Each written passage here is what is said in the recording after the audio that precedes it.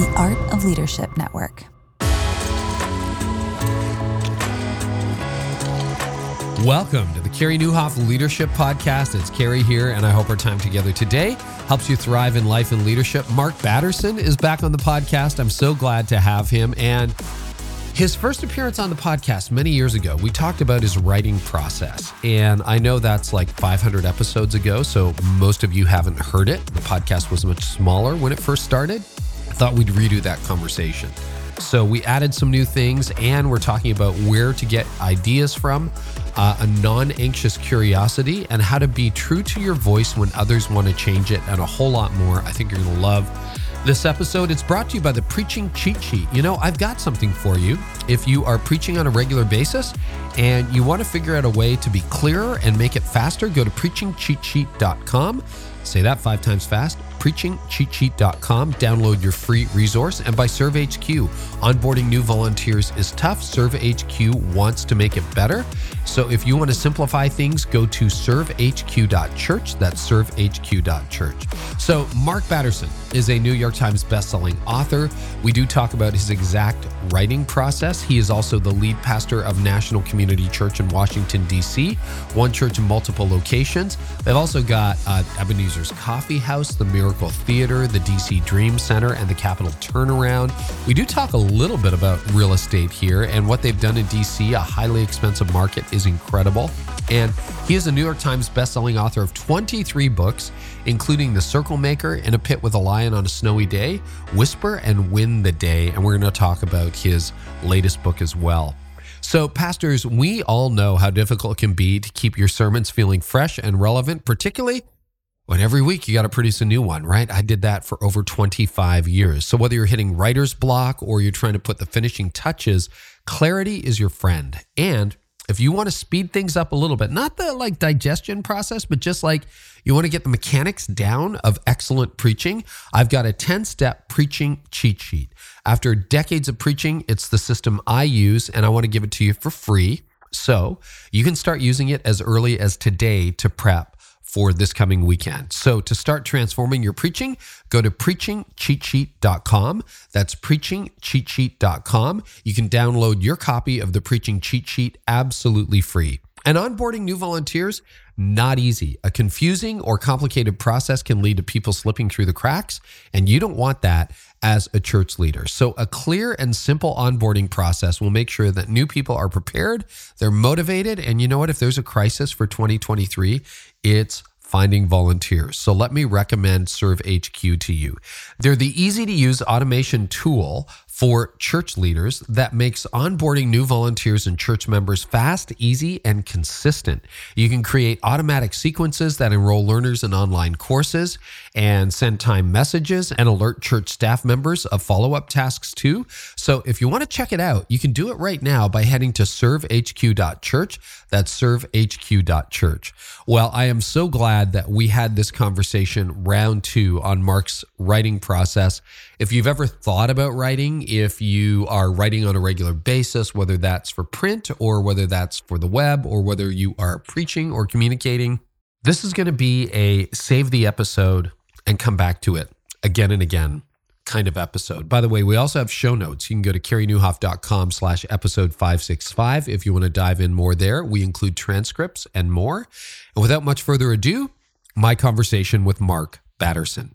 Well, Mark Batterson, you've got to be one of the top repeat guests ever on this podcast. That says a lot. It says a lot about our friendship, about your contribution to everything, but welcome back. Hey, thanks, Carey. Love hanging out, be it in person or via AirPods. Exactly. Always best in person, but AirPods are going to work. So I want to circle back. You were a guest on episode 32, which is 500 plus episodes ago. And it's an interview that you reference back a lot. I reference back a lot, but obviously we didn't have quite the momentum then that we have now. And some of these questions, for those of you who have been around since episode 1, you're going to recognize. It's the first time I've ever done this, but I'm going to re-ask them because we talked about your approach to writing. You have sold millions of copies of books, Mark. You have written dozens of books. What is this one? Please, Sorry, Thanks. What is that? Number what? Yeah, this is book 23, and it's funny, Carrie. It might be the simplest one. I don't want to tip too many cards, but you only need to be good at three things. If you're good at please, sorry, and thanks, you're good to go. Your marriage, your workplace, done. Is the interview over? Yeah, thank you so much, Mark. We appreciate it. You'll be back for round 7 next time. There we go. No, you know what? It's one of those things where, like, think about that for a minute. 23 books. That's like a lot of books. And so you were often referencing back to that interview. I would often reference back to you, back to that interview. And I thought, well, let's update it and let's do the 2023 version of it. So let's start here. 23 books, preaching every weekend, been at this for decades. Where do your ideas come from? Where do you get your ideas? Well, they really come from everywhere. Good answer. I have 2 rules of life. One, everyone is fighting a battle I know nothing about, and that gives me an extra measure of grace towards people. But the second one, Carrie, is everyone is my superior in some way, in that I learn of them. So every person I meet, I'm getting ideas. Wow. I rarely meet with someone that I don't have my journal handy and I'm writing something down. So to me, people are books with skin on them. But then I'll flip that and say, I read 3,000 books before writing one. And part of that is because writing is not a natural gifting. And I think I need to say that up front. When I was in grad school, took an aptitude test, showed a low aptitude for writing. In other words, whatever you do, don't write books. Don't inflict that on people. But I love the theory of compensation, that sometimes what we perceive to be disadvantages are actually disguised advantages. So I'll make this short and sweet. I could not speak extemporaneously as a young communicator. I had to write everything out word for word, and I saw it as a weakness, Carrie. But if you write every sermon out word for word for 13 years, maybe, just maybe, God is helping you with your writing craft. And so I didn't even know it. But what I perceived to be a speaking weakness became a writing strength. And so that theory of compensation, it's an Alfred Adler idea. That amazing how many artists have optical anomalies, how many composers have degenerative ear conditions. I think 35% of small business owners, a study found, are dyslexic, which all of that is very confusing. But it's this idea that we all have a strong hand, and God's given you those gifts, but we have a weak hand. And last time I checked, God's power is made perfect in weakness. So all of that to say, writing is not a natural gifting. So I didn't just read 3,000 books. I reverse engineered them, and I figured out what people who write, that I love the way they write, what do they do? How does Malcolm Gladwell do what he does? How does an A.W. Tozer do what he does? And then you find your own voice, but you learn some of the craft, I guess, the hard way. So that's a little bit of the backdrop. So why 3,000 books? Are you naturally a reader? Was that a discipline? How did that work? I read maybe 3 books until my senior year of college that weren't signed by a professor. I know. And then I read an 800-page biography on Albert Einstein, and I fell in love with reading. And by the way, Einstein said, never lose a holy curiosity. And that combination of 2 words I've always loved. So when you talk about ideas, I'm always on the lookout. So it's people, it's books. And I remember reading early on, Carrie, that the average author puts about 2 years of life experience into a book. So I figured if I read 250 books, and I was pastoring 19 people at the time, so I had some time on my hands. If I read 250 books, and by the way, didn't have an iPhone, no social media, wasn't blogging, none of that. Like, I'm that old. So I had plenty of time to read. I figured if I read 250 books, I gained 500 years of life experience, but I'm only 1 year older. So when people ask how old I am, I sometimes just have fun, and about 10,000 in book years. In book years, about 10,000 years old. That's fantastic, Methuselah. Would love to. Okay, so curiosity. Let's talk about that, because it's interesting. A lot of time has passed since that first interview. You're still relentlessly curious. Are you? And I find most people naturally become cynical and closed. In other words, it would be very interesting for you to be the dispenser of answers, not the asker of questions at this stage in your life. What keeps you curious and your notebook open? The more you know how much you don't know.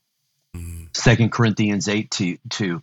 He who thinks he knows does not yet know as he ought to know. So there's this curiosity towards all of life, that I think all truth is God's truth. I think sacred and secular is a false dichotomy to me. In the beginning, God said, "Let there be light." Those sound waves are still creating galaxies at the outer edge of the universe. So everything that we see was once said by God. So, Carrie, I'm sitting in a class on immunology at the University of Chicago. I'm a freshman, and I'm at the University of Chicago Hospital Center. And I doubt my professor even believed in God, but gave this lecture on hemoglobin. It's the protein that in red blood cells that delivers oxygen to the rest of the body. And I remember walking out of that class literally praising God for hemoglobin. And just thinking to myself, we are fearfully and wonderfully made. And I started reading everything from history to science, astrophysics, neurology, just started reading voraciously. And I want to say, in a lot of those fields, I know enough to be dangerous. So I'm not claiming any degree of expertise. But, when you understand neurology, you can read John 9, this healing of the man born blind, and understand that there was no synaptic pathway between the optic nerve and visual cortex in the brain. This is synaptogenesis. And that's why they say we've never heard of any such thing, because it is a neurological miracle. So I believe in a God who exists outside the 4 dimensions of space-time. And he's so much bigger than our 4-dimensional understanding. He's not going to fit in the logical constraints of our left brain. And so I think what we have to do is just continue to grow into, I think, it's the C.S. Lewis Aslan and Lucy conversation, right? That Lucy says, "You're bigger, Aslan," and Aslan says, "No, you're just older." And it's this idea that the older and older we get, hopefully the bigger and bigger God gets. And so come, let us magnify the Lord together. And I think, to me, every ology is a branch of theology. So theology is my basis. And by the way, my ground zero is Isaiah 55. As the heavens are higher than the earth, so are my ways higher than your ways, my thoughts than your thoughts. Well, astrophysicists would say the co-moving distance of the universe is 93 billion light years. And so I think what I'm trying to say is your best thought on your best day is at least 93 billion light years short of how good and how great God is. So I'll stop right there. Well, that's good. Now, do you have any habits or disciplines that fuel your curiosity? And I'll tell you why. Because we've talked a couple times on this podcast where you haven't been in the best season. I mean, you went through COVID leading a church like everybody else did. I remember that conversation well. You were tired. I remember somewhere around maybe the end of book 19, 20, you told me, I can't remember whether it was on mic or off mic, like, I don't know whether I got another one in me. Like, usually they flow. When you're in a depleted or discouraged state, does that impact your curiosity? And if so, how do you get it back? It does. And I think the check engine light has come on quite a few times in recent years. Like you don't mature beyond temptation. You don't mature beyond trouble. You don't mature beyond any circumstance. So, we were in we're 50 million into a building project here on Capitol Hill. You can't lead that kind of charge and not feel the weight of that. And then, Laura has had 2 bouts with cancer. You can't walk through that and not feel it. And then COVID, we went in a year and 2 weeks, not able to gather. So when 1,500 people are gone, when you come back and gather, where did they go? And where do we go from here? And so I think what I did, Carrie, was I got some counseling because I realized I needed to grieve, that there was actual loss. And so worked with a couple of different counselors. And since we're on the topic, in that most recent counseling session, the counselor brought up Dr. Murray Bowen, kind of pioneered family system therapy. And, we talk a lot about being a non-anxious leader. Edwin Friedman wrote a book about it. But my counselor brought up that Dr. Bowen actually added the word curiosity. It's a non-anxious curiosity that is one key to leadership. So in other words, when there is someone who is maybe taking issue with something I write or say or do, I want to be curious. Why? Wow. What is it that, all of us are a combination of adaptive strategies, that how we got attention, how we dealt with conflict in our family of origin. All of us are complicated adaptive strategies, but I've found that when I lead from a place of non-anxious curiosity, that's a different place. And I will say this, there's a greater willingness 27 years into pastoring to admit I'm wrong. I am wrong so often. Carrie, we make 52-48 decisions where it's almost a coin flip. You're not going to get that right every time. So I think just the willingness to be wrong, maintaining a non-anxious curiosity, I think is pretty critical. And so somehow I was able to regain that during some tough seasons. Well, and I think you help link it to self-care. Right? Like not grieving your losses, not processing the pain, the disappointment, the hurt would probably lead you to a different place. And just for those of you who haven't met Mark, one of my favorite things about Mark is, generally speaking, you're always up. You always find the bright side. And it's incredibly energizing to be around energetic people who bring a curiosity to life. So you're meeting with Books with Skin On, also known as People. You're reading vociferously. You mentioned a notebook. How do you capture ideas? Because I think a lot of us are exposed to things that could be really great fodder for a message, a book, whatever. But we don't capture the idea. We don't write it down. Or we write it down and we can't find it 2 years later. What are you doing to catalog and record your ideas? Yeah, this is fun because it's a very practical methodology that I use. I don't know where I came up with it, but I don't have a photographic memory and I don't read fast. So I want to say that.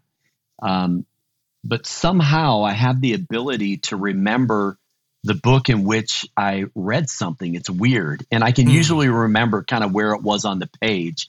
But there are kind of 5 levels that when I read a book, I never read without a pen in my hand. And so level 1 is a simple underline. Level 2 is a circle. I circle it. Level 3 is an asterisk in the margin. Level 4 is an upper dog ear. And level 5 is a lower dog ear. So I can go back through a book and lower dog ear read it in like 3 minutes. Yeah. I can upper dog ear read it in 5 minutes. So I can go back and I never, our staff kind of laughs at me because I love you too much to loan you any of my books. I love you too much because if it's worth reading, Carrie, it's worth owning. And so Not a guess lending library. No, one area where I'm a little selfish is don't touch my books. I in fact, keep them where they are on the shelf because I need to be able to go find them.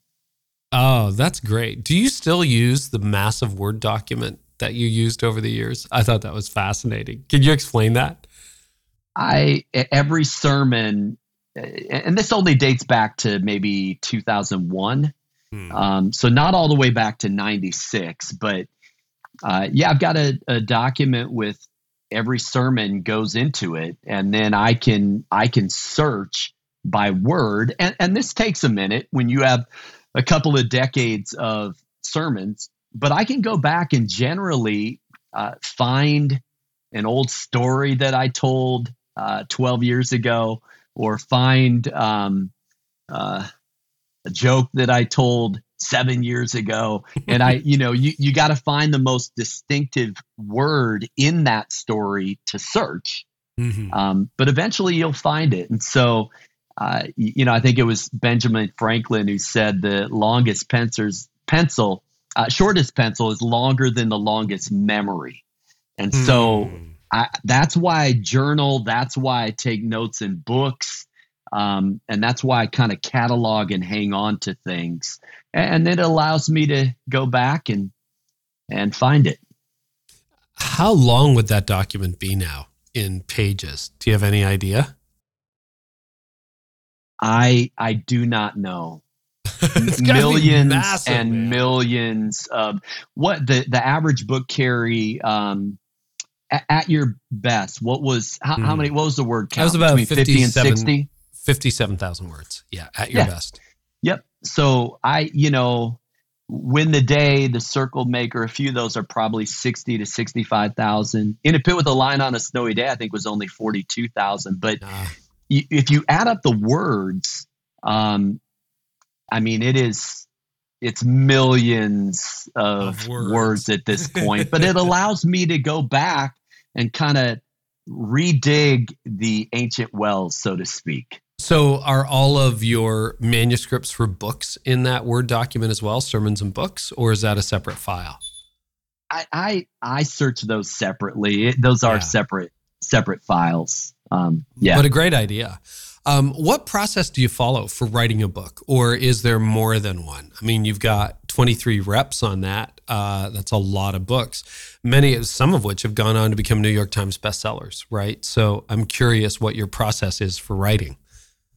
Well, I bet there's a lot of people listening. In fact, probably 81%, if the stats are right, who want to write a book, who have not written one. So let me start with that first book. You got to give yourself a deadline. And so I leveraged my 35th birthday as a book deadline because I was getting more and more frustrated that, I couldn't seem to tie off the umbilical cord and finish a book. And so you got to give yourself a deadline on that first one.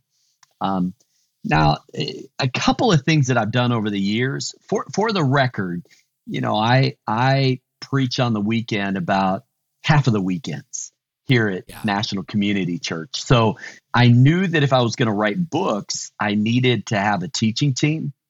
And that's been one of the greatest gifts to our church because then you get different Enneagram numbers, different Myers-Briggs letters, different ethnicities, genders, and it allows people to hear communicators that are slightly different, which I think is actually a healthy and holy thing. Well, and you would have been ahead of the curve on that too, right? If you were doing that 20 years ago, like people have adopted teaching teams, but that would have been a little bit on the early adoption side. Yeah. Maybe. And we kind of backed into it. So I think all of the benefits I discovered after the fact, it was probably more just, I can't write a book a year if I don't have, X number of weeks. So I would study on average, Carrie, and this might be, I like to do the math. So when we had, 20 people, a half-hour message equals 10 hours of collective time. And so if it's not the greatest message in the world, I only wasted 10 hours.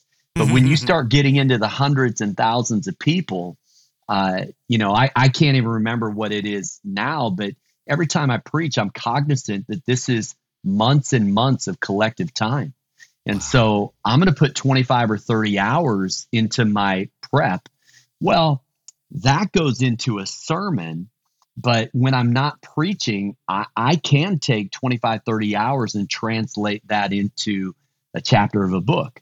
So it's really about time management and, delegating things that other people can do at least 80% as good as you can, and then really focusing my energy on the writing piece. And so I will add this. I continue to use my birthday, not as a deadline. Now it clicks me into writing season.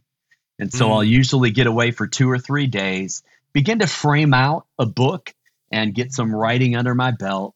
And then I do less preaching during those writing seasons. And I usually write until about Super Bowl Sunday. So about 3 months. And I'm researching during the year. I'm collecting thoughts and ideas. And sometimes a book comes out of a sermon series. More often than not now, a series will come out of a book. And by the way, I hope it's okay for me to say this, but Laura and I decided about 10 or 12 books ago that we're going to give a copy of that book to everybody who attends our church. I want you to talk about that. Yeah, I've thought that is fantastic.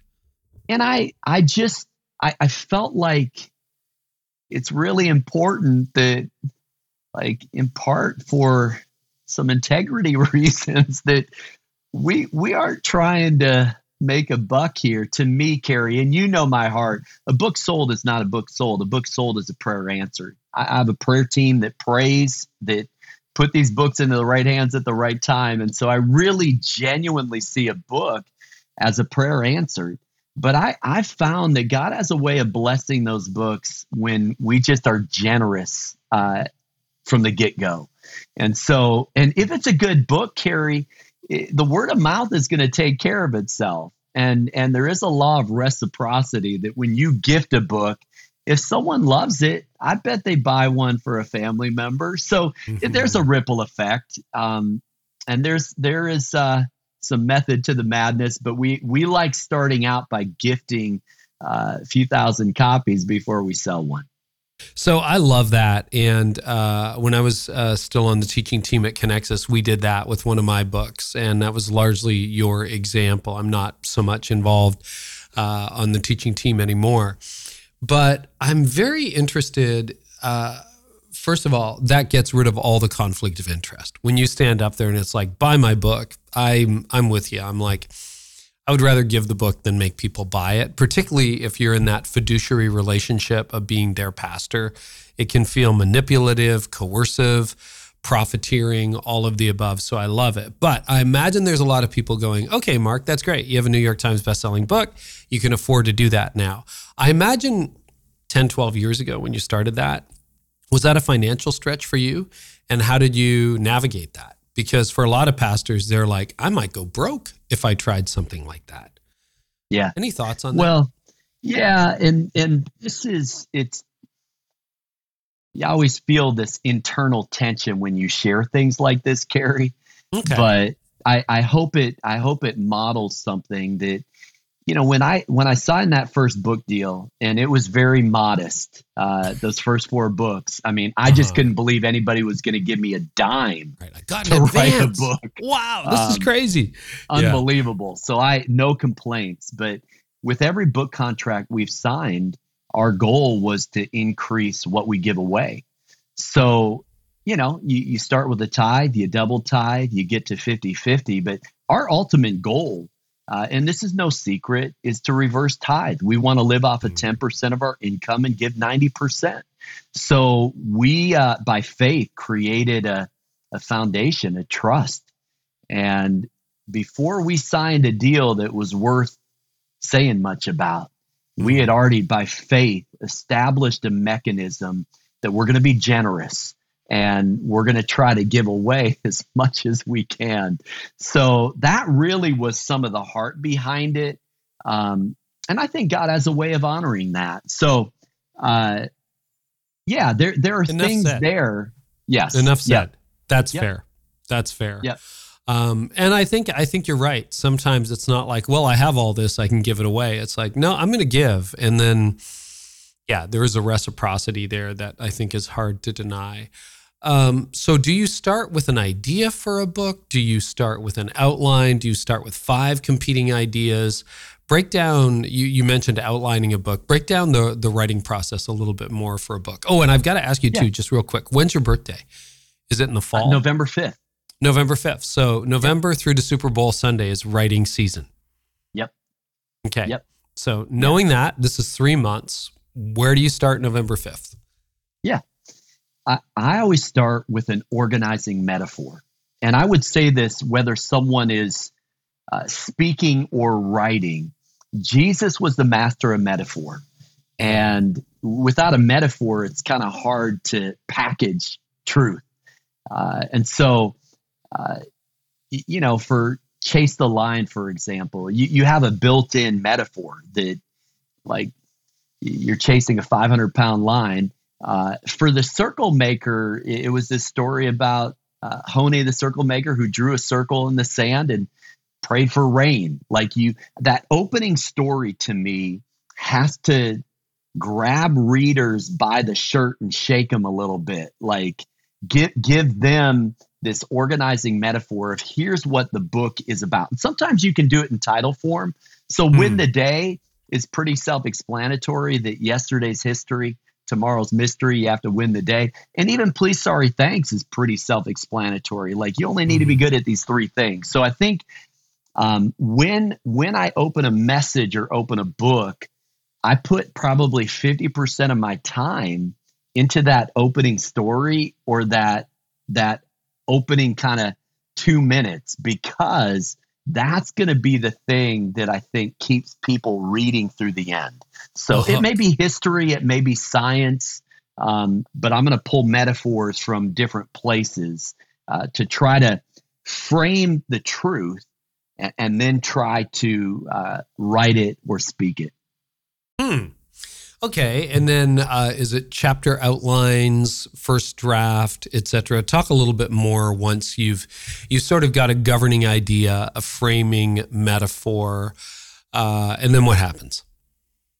Well, I want to say that I confess to being a little bit more right brain than left brain. So outlining and organizing probably isn't my strength. But what happens, I call it, Carrie, and I'd be curious what you call it. But when I start writing a book, I call it the writing forest. And I kind of wander into the forest and see where the trail takes me. And I usually get lost and I can't find my way back out. But eventually I get some clarity that I know then how to divide a book. So for the circle maker, it was dream big, pray hard, think long, kind of these 3 things. For Win the Day, you got to bury dead yesterdays. You got to imagine unborn tomorrows, and you have to win the day. So you begin to find kind of categories.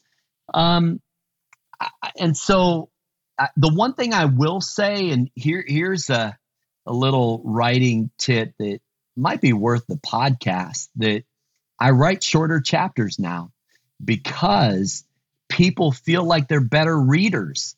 Like, whoa, I already finished the chapter and I must be an amazing reader. So I literally, instead of 5,000 or 7,000 or 8,000 words, if I can do it in 2,000 or 3,000 words, in fact, right now, even 10 years later, Draw the Circle may be the best-selling book right now. It's kind of evergreen. And what makes it work, Carrie, is that it's 40 days. It's a 40-day prayer challenge, but each chapter is only about 1,000 words. So it's like you can get in and get out in about 10, 12, 15 minutes. And so I think writing for a decreased attention span means shorter chapters and probably means a few more stories or illustrations to kind of keep readers on their feet, so to speak. Well, I read your book last year to endorse it and then reviewed it prior to this interview. And do you know the word count on Please Sorry, Thanks? Because I'm guessing it is significantly shorter than some of the other books.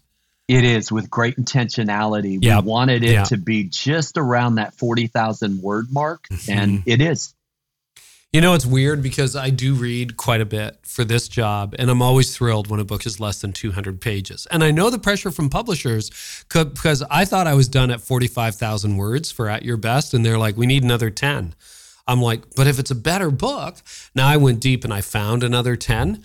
I think my initial draft was 80, and I cut it down to 45. But yeah, you're in this place where sometimes there's word counts and publishers like, we're positioning you this way, and the advance was based on that. I'm like, I think people pay more for copies sold than words consumed, but I don't know. I'm not a publisher. And your chapters are shorter too in Please, Sorry, Thanks, correct? They are. I knew that, I had to kind of write chapters, get in and get out. And so for those who are writing books on the writing side, I also have found it's so much easier to write shorter chapters because those longer chapters kind of meander and you aren't sure how to start, turn, or finish those chapters. So there is something there that some of the best books I've read are just quick hitters, even Knowledge of the Holy by A.W. Tozer. Like, how can you unpack the attributes of God in a book that's like a quarter-inch thick, but somehow Tozer does it. I will say one of my objectives going into this year, and this is more on the speaking side, is to talk less. I have a tendency to overtalk, and I want to try to communicate as concisely and make every word count, and less is more. When it comes to spoken word and written word. One of the things that always impresses me about your writing, because I do read a lot of books, is you have really unique stories. I mean, I read fairly widely. There's stories I've never heard. And often, you're reading a book, it's like, oh, I know that story. Oh, I know that illustration. Oh, I know that cliche. Oh, I know that. And yours are always like, where do you find this stuff? That probably is related to your writing. Or your reading, I should say. But I wanted to ask the question just in case there were other methods that you used to try to find this wide variety of really interesting historical, scientific stories that honestly, I've just never heard of, didn't even know it existed. I rabbit trail, Carrie. So if I read a really good book, one of my new favorites, I love Adam Grant. Oh, yeah. And by the way, I'm reading more books that I disagree with that are really hard to read because they disparage some of the things that I believe in. But I really want to understand the thought process and why are you saying what you're saying? But all of that to say this: if I read a really good book, I'm going to study the endnotes. And I'm going to go back to their original sources, and I'm going to read some of the books that they read to try to garner a little bit more information. So I just love kind of reading in areas where I know next to nothing. Like if there's something, if someone mentions something that I don't know much about, I'm going to research it. So reciprocal inhibition or reflexive antagonism. It's this idea. I was doing a bike century and I was having some hip issues. Congrats on that, by the way. That's huge. Well, thank you. So we have a guy, Pastor Marion Mason, on one of our campus pastors who ran track at University of Virginia. And he said, he brought up this idea. And so I started researching it. Well, it's this idea that when your bicep flexes, your tricep relaxes, that muscles come in combinations. Carrie, think about that as it relates to the character of God. How do you understand the justice of God and the mercy of God? Well, I think you do it by reciprocal inhibition, by reflexive antagonism. So I find ideas in physiology, and I'm like, oh, that's a metaphor for what's happening over here theologically. So I feel like as a writer or a speaker, there are a lot of people that are so much funnier, and I'm a little jealous of that. There are a lot of people who are a lot smarter than me. There are a lot of people who know more words. There's always someone who's better at something. I think you have to find your voice. What's your niche as a communicator? And I really try to say old things in new ways. And the way that I do that is I cross-pollinate. So I take something from history or science or biology or chemistry, and now let's layer that. So for example, in sweat, there are 373 chemicals, I believe. And they actually combine in a way that your sweat print, Carrie, is as unique as your fingerprint and your eye print and your voice print. Well, then I think about the great commandment, love God with all of your strength, which to me is breaking a sweat for kingdom purposes. And think about it. Your sweat print is unlike anybody else. It's a sweet aroma. And so then I start kind of juxtaposing ideas, and my brain gets a little jumbled at times. But for me, I'm an ideator. I love to learn. Oliver Wendell Holmes said that a mind stretched by a new idea never returns to its original shape. And so I want to continue kind of shape shifting my brain in a way that continues to seek, ask, and knock, and discover more and more of who God is. What would you say some of your best practices as a writer or communicator are? And you can get very specific, like you turn off your phone, you find a particular place, you eat a certain food, or maybe none of that. Those may not be any of your writing habits, but what kind of things do you do that tell you, hey, I'm in the zone? Yeah, I would say on the speaking side, if you pray through a sermon you prepared, it's no longer a sermon. It's a 30 or 35 minute prayer. And people may notice I occasionally end a message in Jesus' name, amen. Because to me, I've been praying for you for 35 minutes. So I would say prayer is a huge difference. And by the way, I have an ego like everybody else, and I struggle. I will say that the Grammys set me free. Years ago, was watching the Grammys and thought to myself, imagine a country singer trying to do rap or vice versa. It'd be silly, wouldn't it? There are different genres of communicators. You have to know the way you're wired, and you be you. Exercise your voice and communicate in your way, and it allows you then to celebrate other communicators. So I think on the speaking side, that's a big deal. On the writing side, because it's a weakness, to me, writing is a holy exercise. So I take off my shoes before I write, and you know this. And to me, that makes it holy ground. And I don't type on a keyboard. I worship God with the 26 letters of the English alphabet. I really do. To me, I try to take captive every thought, 2 Corinthians 10:5, and make it obedient to Christ. And when all is said and done, then there's something that's an offering that I give back to the Lord. And then practically speaking, if I have some writer's block, I exercise to restart my brain, or a NASA study found that a 26-minute nap increases productivity 34%, but it also gives 2 windows of creativity. And so I'll take a nap, and then I have 2 writing days in one. And then occasionally I'll put on my AirPods and music that does not have lyrics. If it has words, I'm in trouble. It'll distract me. But I'll occasionally put on I'm going to tip my cards here. some of the Truman Show soundtrack, or The Secret Life of Walter Mitty.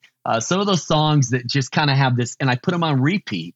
And I may listen to them 20 or 25 times, but somehow it gets me into a little bit of a zone. So you have to hack your own habits and reverse engineer what gets you into a writing groove, and then do more of that. Do you have a particular word count or a number of hours that you will write? I mean, there is an argument that you've got 3 to 5 productive hours in a day, and then eventually your brain just kind of like drains out. Do you find that, or can you go, 8 to 4 or 7 to 3 and be fully productive in that window? What does a writing day look like for you? Well, I'm tempted to flip the question, Carrie, and ask you, because isn't it still a little bit of a mystery? You have on days and off days. Yep. And Carrie, and this keeps us dependent on the Holy Spirit, I think. That you really don't know how a book is going to resonate until it gets on a shelf and people pick up and read it.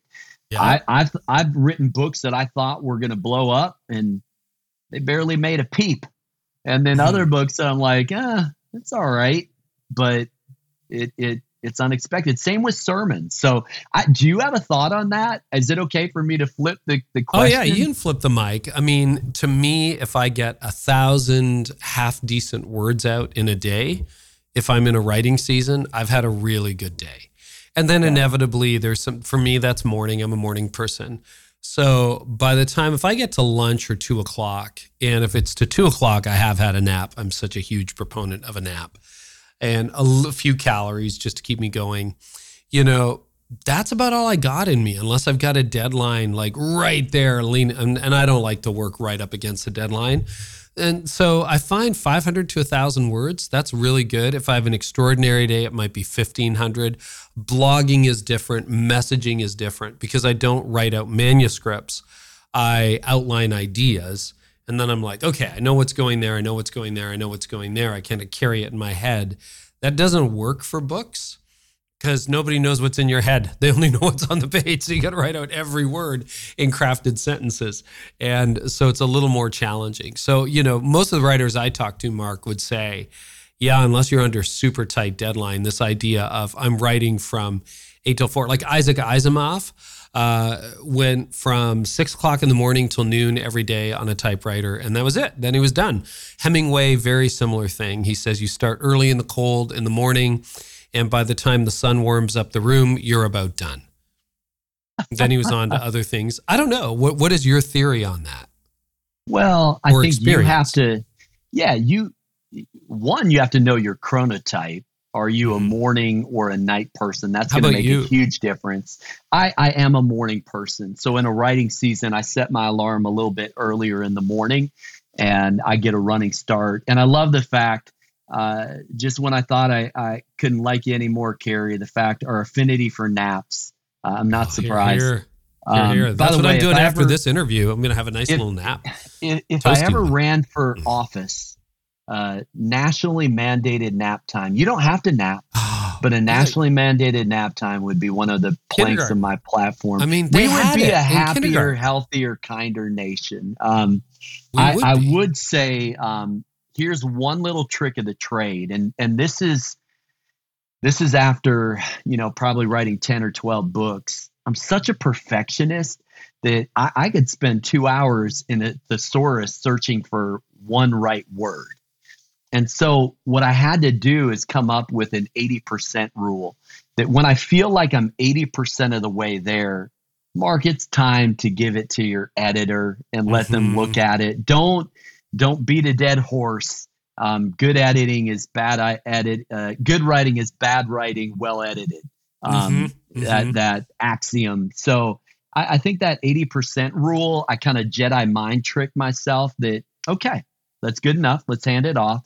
And then sometimes you just have to let it rest for a day or a week or two. And then when you come back to it, you have fresh ideas. So it really is getting to know yourself. And I'll also say this, it can be a discouraging and lonely process. Yeah, what do you do when you get to that place where you're like, because, there's Stephen Pressfield, right? Like, oh, this is amazing. Sort of the arc of writing a book. This is amazing. Oh, it's got some problems. Oh my gosh, this is terrible. What am I even doing? Just flush it down the toilet. It's awful. And then maybe it's not so bad. Actually, I think this is great, right? Or whatever that arc is. Do you go through that as well? And if so, what do you do to get yourself out of the trough? Yeah, both in the speaking and the writing. But we've done this long enough. I bet you've had the same experience. It's the messages that you're really unsure of. And you prepared, but you're like, this is not moving the needle for me. And you'll get up and preach it, and the altar's filled. Mm-hmm. And then another message that you're like, oh, this one, revival's probably going to break out right here, right now. And, right now. And it's one of those that just crawls over the pulpit and falls off. I just think, again, done this long enough that there's something about the anointing, something about the Holy Spirit, something about that happens between my lips and people's ears, or my writing and people's reading, that the Holy Spirit is a huge part of this equation. And I don't know why this just popped into mind, but we run and own and operate a coffee house here on Capitol Hill. So I'd also say that Holy Spirit plus caffeine equals awesome. I like just putting that out there for consumption.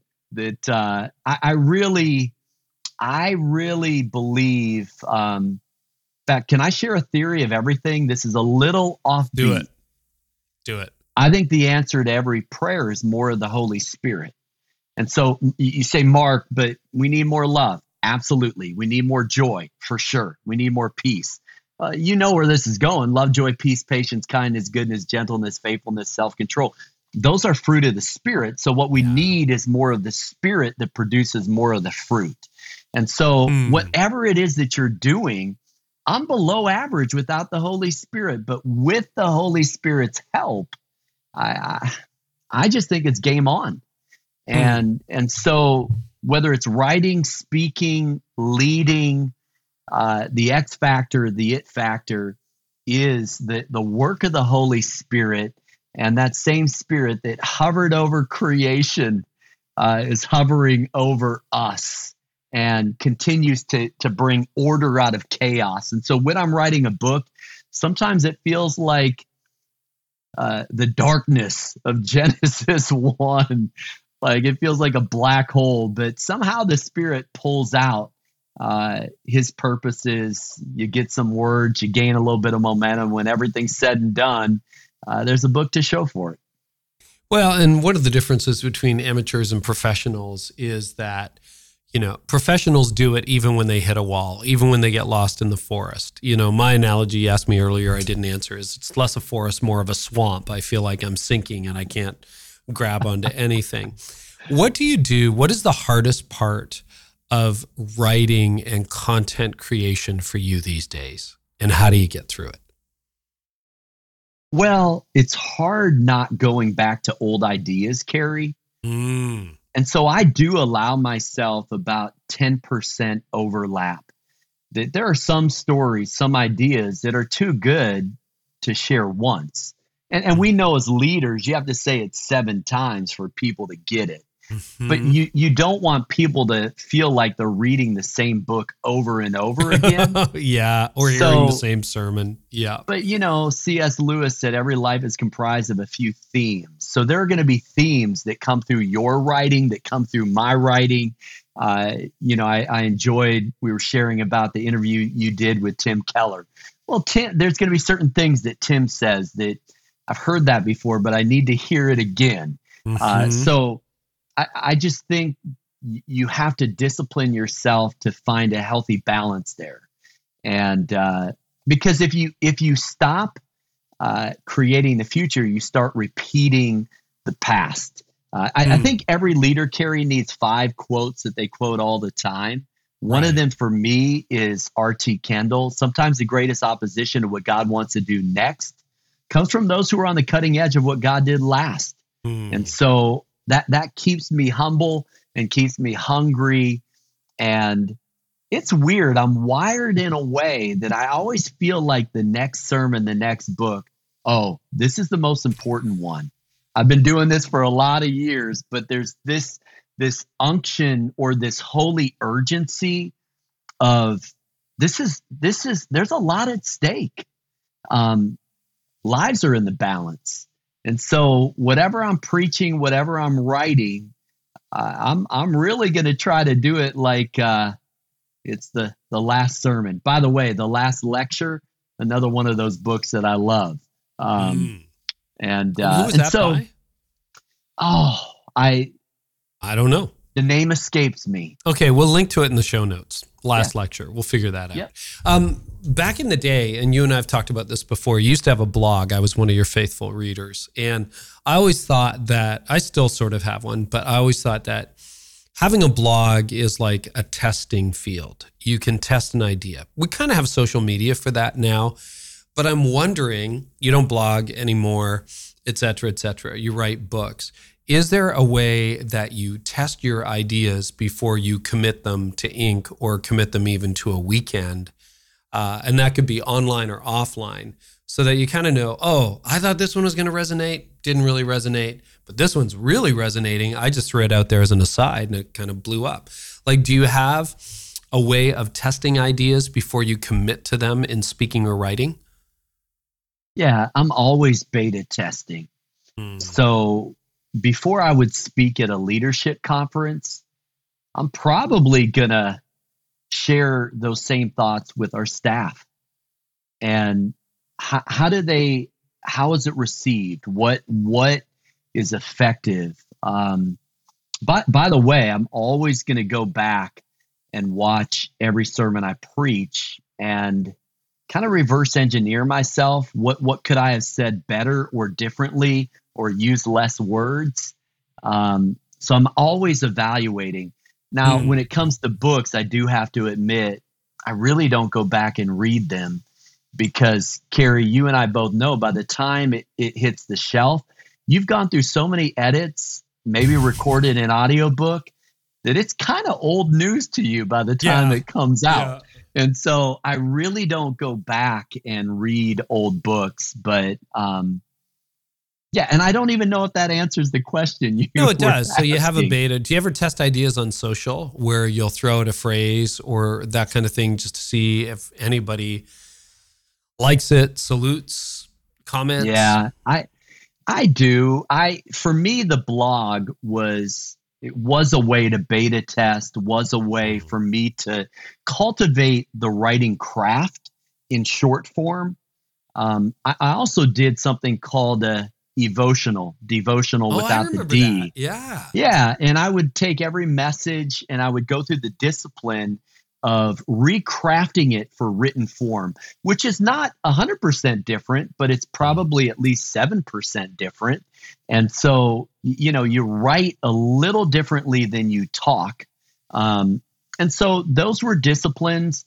I just realized I didn't have the time to maintain a daily blog. And so really at its peak of popularity, I walked away from it. And that was hard.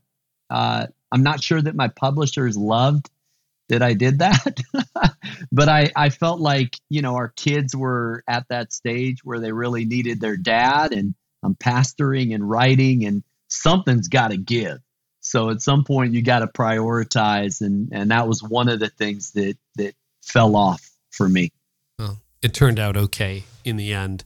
Is there anything else about the writing process that we haven't covered that you'd like to share?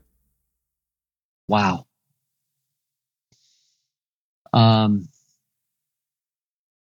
We have covered a lot of ground. Mm-hmm. Mm-hmm. Even if it's small, quirks, habits, tips, tricks, things not to do, things you used to do that you stopped doing, anything along those lines. Yeah. Well, I would say that the key to writing a book for me is setting your alarm early in the morning. So I'm putting myself in the place of those who want to write. Yeah. it really does take the self-discipline of you got to produce a lot of content to get a little good content. And then you've got to trust your instincts. So I've worked with wonderful editors over the years. But once you get to book 23, you kind of have a writing style and a writing voice. And so you have to trust your gut a little bit. And I would also say, Carrie, that I try to write in a pretty punchy style. A lot of parallelism, which might be a Hebrew language mechanism. Pro leg depends on God, work leg depends on you. Live for the applause of nail-scarred hands. Just little, you need to really get good at the one-liners that aren't superficial.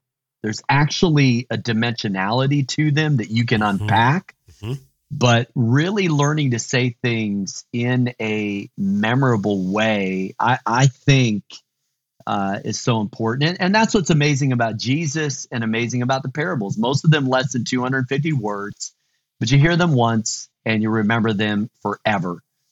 The other thing I would say is, like on the EQ, emotional intelligence front, like you have to engage your readers emotionally.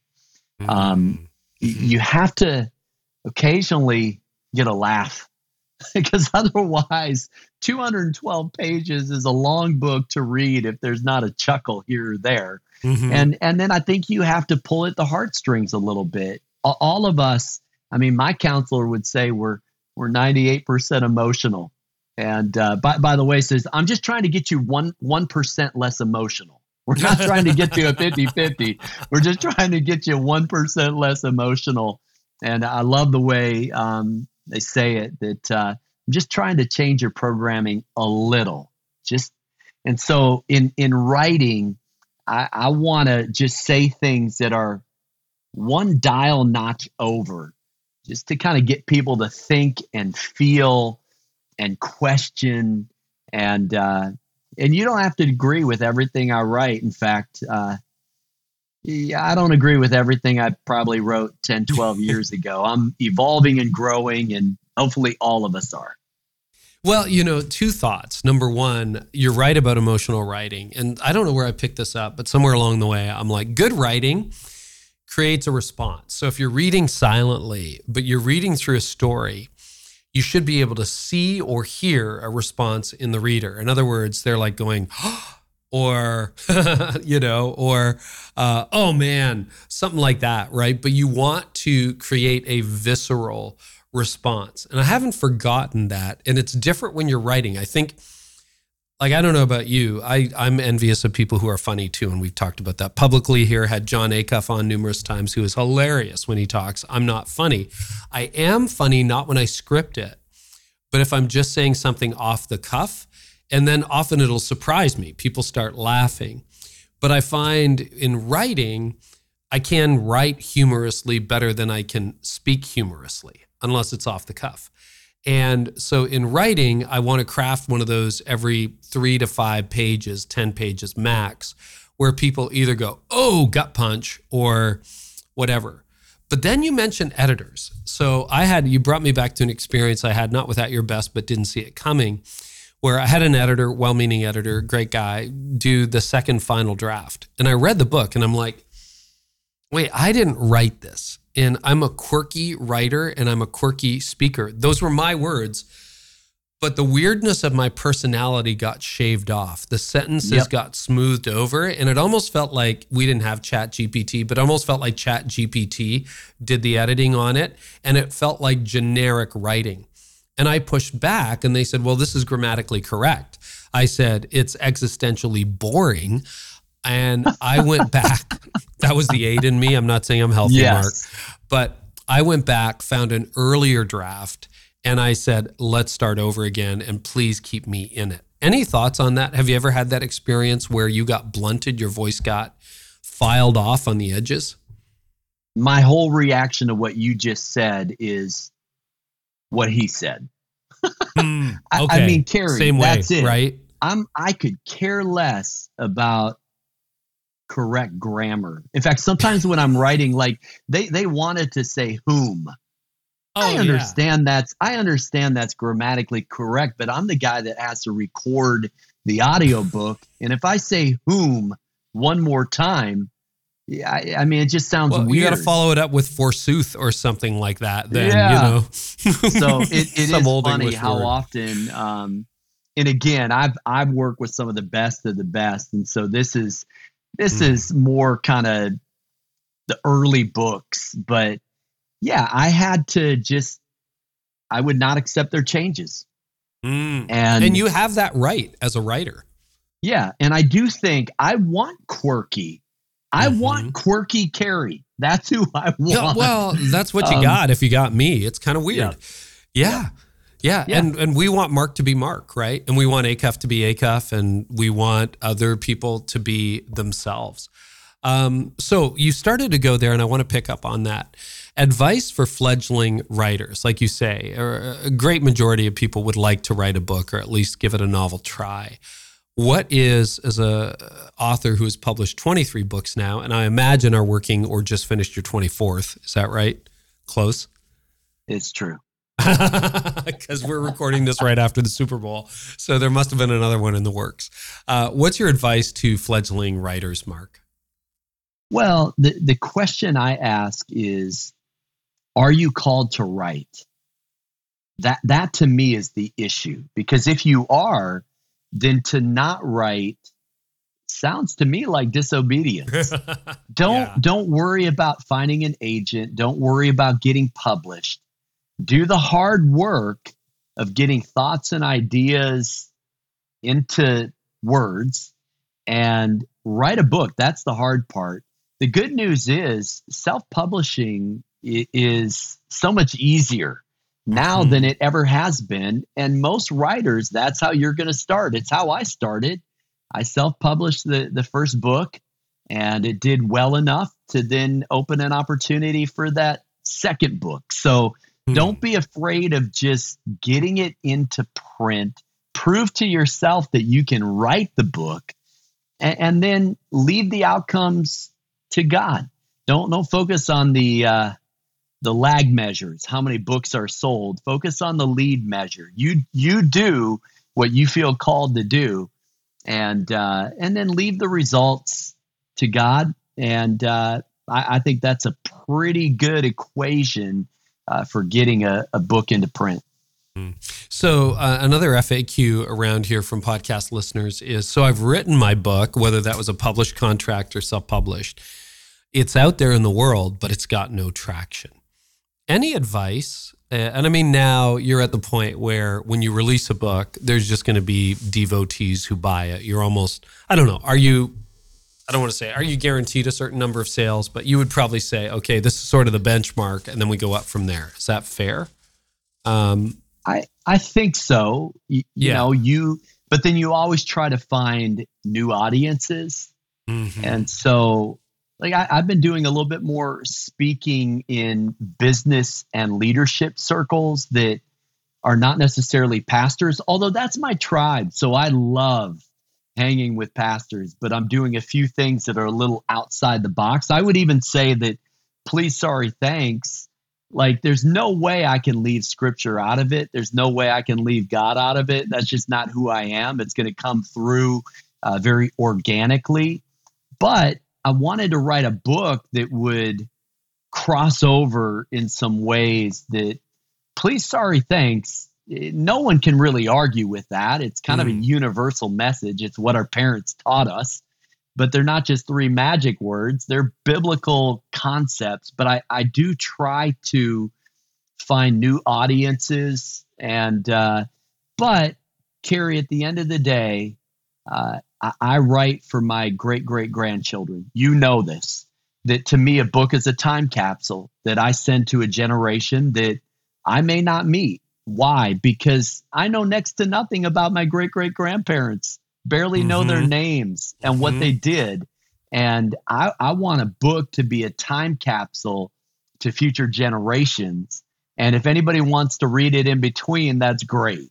So that's kind of my mindset going into it. And I'm also cognizant that I think 97% of books don't sell 5,000 copies. So that's the reality. But if you write one book and it impacts one life, are you willing to do that? So I think it does come back to this idea of, are you called to write? And I think everybody has one book in them, Carrie. I really do. So when you were in the early days with, in the pit of a lion on a snowy day, etc., how did you get the word out? What marketing efforts? And I'm sure the blog was part of that marketing effort back in the day too. It was blogging, and I started traveling and, speaking at conferences. You write a book and people think you know more than you do. Yeah. And all of a sudden you're a quote unquote expert. In fact, I'll say this: the further away from home you are, the more of an expert you are. So I love speaking on the West Coast. I'm such an expert on the West Coast. And on that note, the older you get, the better you were. That's for former athletes right there. So stay humble. But I started traveling and speaking, and then the rest of the story. I started traveling and speaking too much, to the point that Laura said, "This isn't what I signed up for." And you know what? It's not what I signed up for either. So I only do 7 overnight speaking trips a year right now as a way of keeping boundaries intact. And part of that is that there is a large enough audience, but I strategically find ways to, this book, I'll be on Good Morning America, GM3, and Faith Friday. And, you find different ways to you get before different audiences and you just share the message. And I better say this, there's such a fine line between self-promotion and promotion.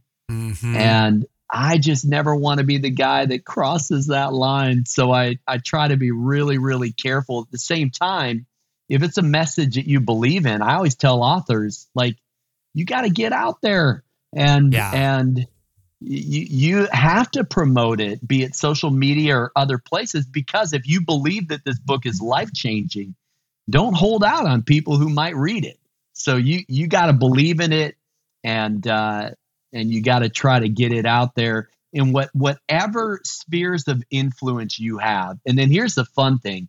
You get it into one right pair of hands and it can explode. I've had many books do that. What would be some examples? Whose hands did it get in and then it exploded? Well, I want to be careful not to name too many names. No, but people with tremendous followings that, hey, right. I want this book in our entire organization. Or it's kind of the book that they leverage for all of their coaches or life coaches. And what happens, Carrie, so that's almost B2B, so to speak, business to business, right? It is, because it's really hard to sell books one at a time. So one little trick of the trade is you create a curriculum that then small groups. Now you're 10 to 12 at a time. Mm-hmm. And then we try to create resources that we offer for free to organizations and churches. So, church just bought 1,200 copies of Double Blessing because they want to do something on generosity. Well, do you know how hard it is to sell to 1,200 individuals? Mm-hmm. That's a long haul. So I think you find a way that you empower groups or teams or organizations. And when you do that, then you can sell books a little bit more than one by one. Yeah. So for people starting today, I want to give 3 choices.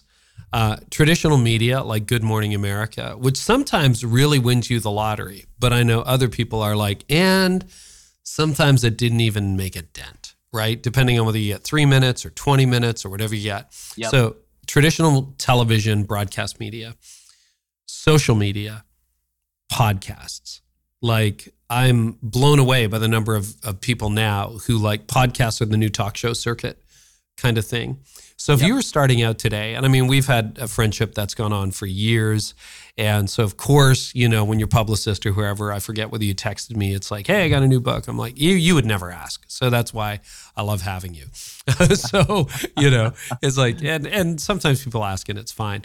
But those three, so it's a long question, but traditional media like TV, social media, or podcasting, pick one, not two. Which one are you picking? Which one do you think best moves the needle? I'll do process of elimination. I'm not choosing social media because there's just so much white noise. There's too much. Good answer. Yeah, awesome. Preach it. I think traditional media, it's hard to pass on a GMA or even a TBN or 700 Club or Focus on the Family. Like, those are tremendous outlets. But I would say my first choice, honestly, Carrie, are probably podcasts like this one, where I know, and I'm a devoted listener. I mean, every episode, and you generally get me through a bike ride or a workout, a marathon, or a centurion, or rush hour traffic in DC. You get me through it, but I know that there are high caliber leaders on this podcast. And then occasionally, like, I'll do a parenting podcast. Well, I love that too. Like, I think Please, Sorry, Thanks works with parents. It works with leaders. So I think you just have to figure out where can your voice be amplified. And so on that note, Carrie, just thank you. I've discovered so many books based on the interviews that you've done, and I'll immediately go order it. And then instead of just spending an hour with someone, I get to spend 5 or 6 hours. So that to me, I approach it as a writer the same way I approach it as a listener or a reader, that I want to do further research. I have done the same thing with other people's podcasts, and obviously I've read for the most part, the books that come on here. First of all, thanks. I agree with that choice, and it sounds like the national media coverage is going to be sensational. And when I've had it and when I've done it, I've always been largely disappointed.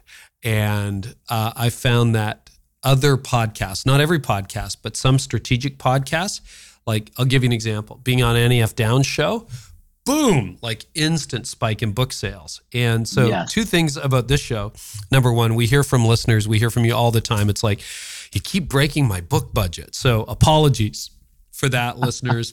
And we got to live in the tension and get an Audible, thing. And then you can do one a month for free for that subscription. But the other thing is the number of books that from well-known and unwell-known people that have shot to number one in their categories, or like very high on Amazon, which is immediately trackable after being on the show, continues to astound me.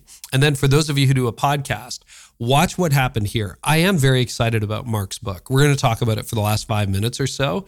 But what did Mark do? It wasn't chapter 1, Mark talked about this. Chapter 2, Mark talked about that. You're going to do some of those interviews, but what makes this interesting is think about how much value you delivered to anybody engaged in the writing process, which is a lot of listeners around here. And as a result, they're going to be like, wow, Mark is incredible. I got a teaser for his book. Now we're going to go deeper. And I do that with 80 to 90% of my guests, particularly those that I know well. Occasionally I get somebody, it's like, okay, we'll go through the book because it's such a commanding idea, or I don't know this person particularly well. Any thoughts on that process when you guest on a podcast?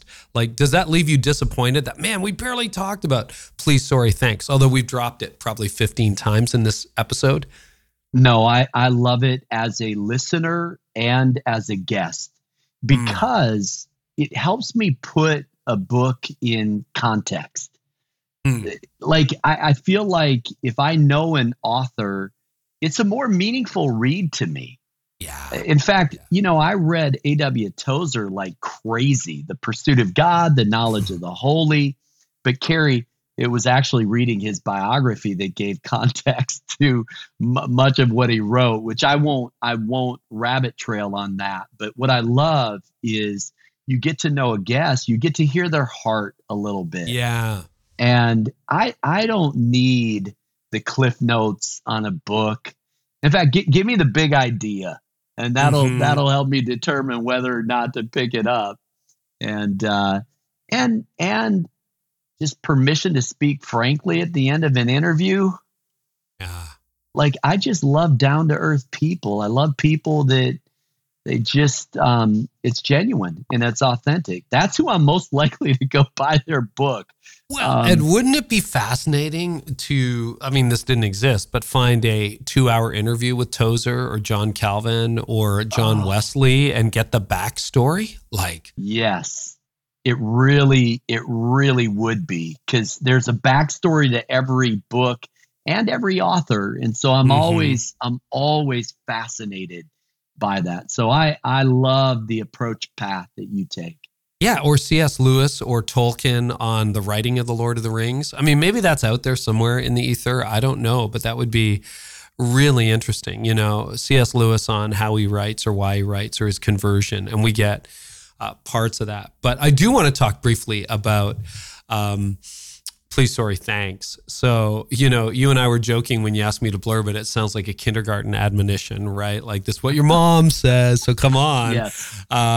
Why write a book on such a foundational subject? Because I loved when we talked about, do you want to blurb the book? Do you want to do an endorsement? You told me what was behind it. Then I read it and I'm like, oh boy, this is a Trojan horse. Like, this is cool. Yep. Yeah. And I dedicate the book to my mom and dad because they taught me these 3 words, and they have to become a lifestyle. So nothing opens doors like a please. Nothing mends fences like a sorry, and nothing builds bridges like a thanks. It really is not complicated if you're good at these 3 things. And we kind of talk about the science of sorry, the psychology of please, the theology of thanks, and go down a few levels on it. But really, if you get good at those 3 things, it's amazing how many problems will resolve themselves. And so it not to undersimplify, but, you know, our words, well, the power of life and death is in the tongue. And these 3 words create worlds. And the lack of civility that we have right now in culture, Carrie, like, I think this could be a solution. Could we get a little bit better at sorry? Because if we got better at sorry, then that would just open all kinds of doors. If we got better at thanks, it would make all the difference in the world. So I kind of geek out on some things like the power of pronouns, that when I pay attention to people's language, and I know when I say pronouns like that then Trigger. Could be talking about a lot of different things. What I mean by that is I listen to how often people say I and how often people say you. Fascinating study in the book. An FBI analyst who actually studies language. Insecure leaders use the word I a lot more than secure leaders. I want to be saying you. I want to be saying we, not me, myself, and I. Yeah. And so that sermon I preached last week, my email list. Yeah. And I want to be careful here, because I love it when people who attend our church call it my church. But, you know, I never use that pronoun to describe National Community Church, because I don't want to use that possessive pronoun. What I'm getting at is even little use of language has a lot to do with the way that we lead. And I dig into a little bit of that in the book. Well, and I think what really got me and it is scientific. I mean, you bring your usual anecdotes, stories nobody's ever heard of, a scientific research, psychological research into it. But it's the what's at stake is that with these are at the heart of civilization. if I can put it that way. Those are my words. And what's making us so uncivilized right now is the absence of please, sorry, and thanks in everything from domestic relationships, marriages, parenting, family, friendships, civil discourse, political discourse. That breakdown. And it's interesting. Two last questions for you. You are one of those remarkable leaders who has managed to stay above the fray. And in previous interviews, we've talked about pastoring in DC, like literally every 4 years, a whole bunch of people get fired and a whole new team comes in. And, in the midterms, similar things. So you're dealing with a bipartisan crowd. You're not just gathering Democrats or Republicans. You are reaching Washington, D.C. and all of its diversity. So there's that. But you don't get dragged into the political discord, and Mark, as I've known you and Laura, just people of incredible high personal integrity. So no scandal or anything like that. Do you think that this is starting to tug on what the church needs to do to stay above the fray or beyond the fray or out of the toxic dialogue that now characterizes public discourse? Yeah, there's no short or easy answer to that, Carrie. But since we already brought up reciprocal inhibition, how about grace and truth? John 1:14, Jesus was full of both. Truth means, I'll be honest with you, no matter what. You don't have to compromise your convictions. And by the way, that's a hard thing not to do when you live in the capital of political correctness. But then grace means I'll forgive you no matter what. So truth without grace is hot sauce. Grace without truth is weak sauce. Grace and truth is our secret sauce. And so we have 4 principles of peacemaking that I break down in the book. Listen well, ask anything, disagree freely, and love regardless. How do we live? How do we stand in the gap as peacemakers, grace givers, and tone setters? How do we, in the words of Dr. King, not be the thermometer that just reflects room temperature? How do we be the thermostats that shift the atmosphere? I think CEO, I just heard this about a week ago and can't remember who said it, but it stands for Chief Energy Officer. That my energy, and by the way, when you walk into a room, does the anxiety go up or down? That's a key question. Great question. You set the energy, and I think there's an energy to please, sorry, and thanks. That they're life-giving words, and a lot of the opposite is happening right now. And so the tongue is a powerful force. And if we could just sanctify the tongue and our words, out of the overflow of the heart, the mouth speaks. In other words, words are x-rays. Jesus said that. So I think what I try to do is let's go a few levels down and make sure that we're walking the talk. Let's talk the talk, but let's also walk the walk with a please, sorry, and thanks. And if we do, it's going to open a lot more doors and mend a lot more fences and build a lot more bridges for the good news of the gospel to get a hearing. Can you become unoffendable? You suggest it in the book. And if so, how does that work? Like, you got to be able to absorb a lot. Yeah, it's one of my chief goals in life. And the only way is to have a really robust prayer life. That let's pray for the people we love the most, and let's pray for the people we like the least. And that then allows you to look at them eye to eye, and the image of God in me greets the image of God in you. It goes back to those 2 rules of life that everyone's fighting a battle I know nothing about. That gives me great grace for other people. It's that non-anxious curiosity, like, you just blew up over something really, really small. So what in the world's happening? What happened in your past that caused that landmine to go off right now? And I think it's that approach. May our capacity for forgiveness be greater than our capacity for offense. And right now, people are too easily offended. And we won't deep dive this, Carrie, but part of the problem is a common enemy mentality that we demonize anybody who's not part of our in-group. And we've got to have a common humanity mindset that all of us made in the image of God. And so all of my theology goes back to Genesis 1. And that's another podcast for another time. But that's our source code. You reverse engineer it, and it would resolve so many of our problems if we really understood that original intent and what God intended. But we'll save that for another day. You bet. Mark, this has been incredible. I want to thank you. And for those of you who really enjoyed the writing part, this is an updated companion to episode 32. And yes, that is available on this podcast feed, wherever you're listening to it. So I'm sure we covered some different ground, some different takes, but between the two of them, you now have a masterclass from one of the masters, Mark Batterson. Mark, new book is called Please, Sorry, Thanks, available everywhere you get books. And where can people track with you these days? Where are you active online? Yeah, Mark Batterson, both Instagram, Twitter, website is Mark Batterson. Of course, people can download a sample chapter, get a few freebies, and look forward to hanging out with people in those venues.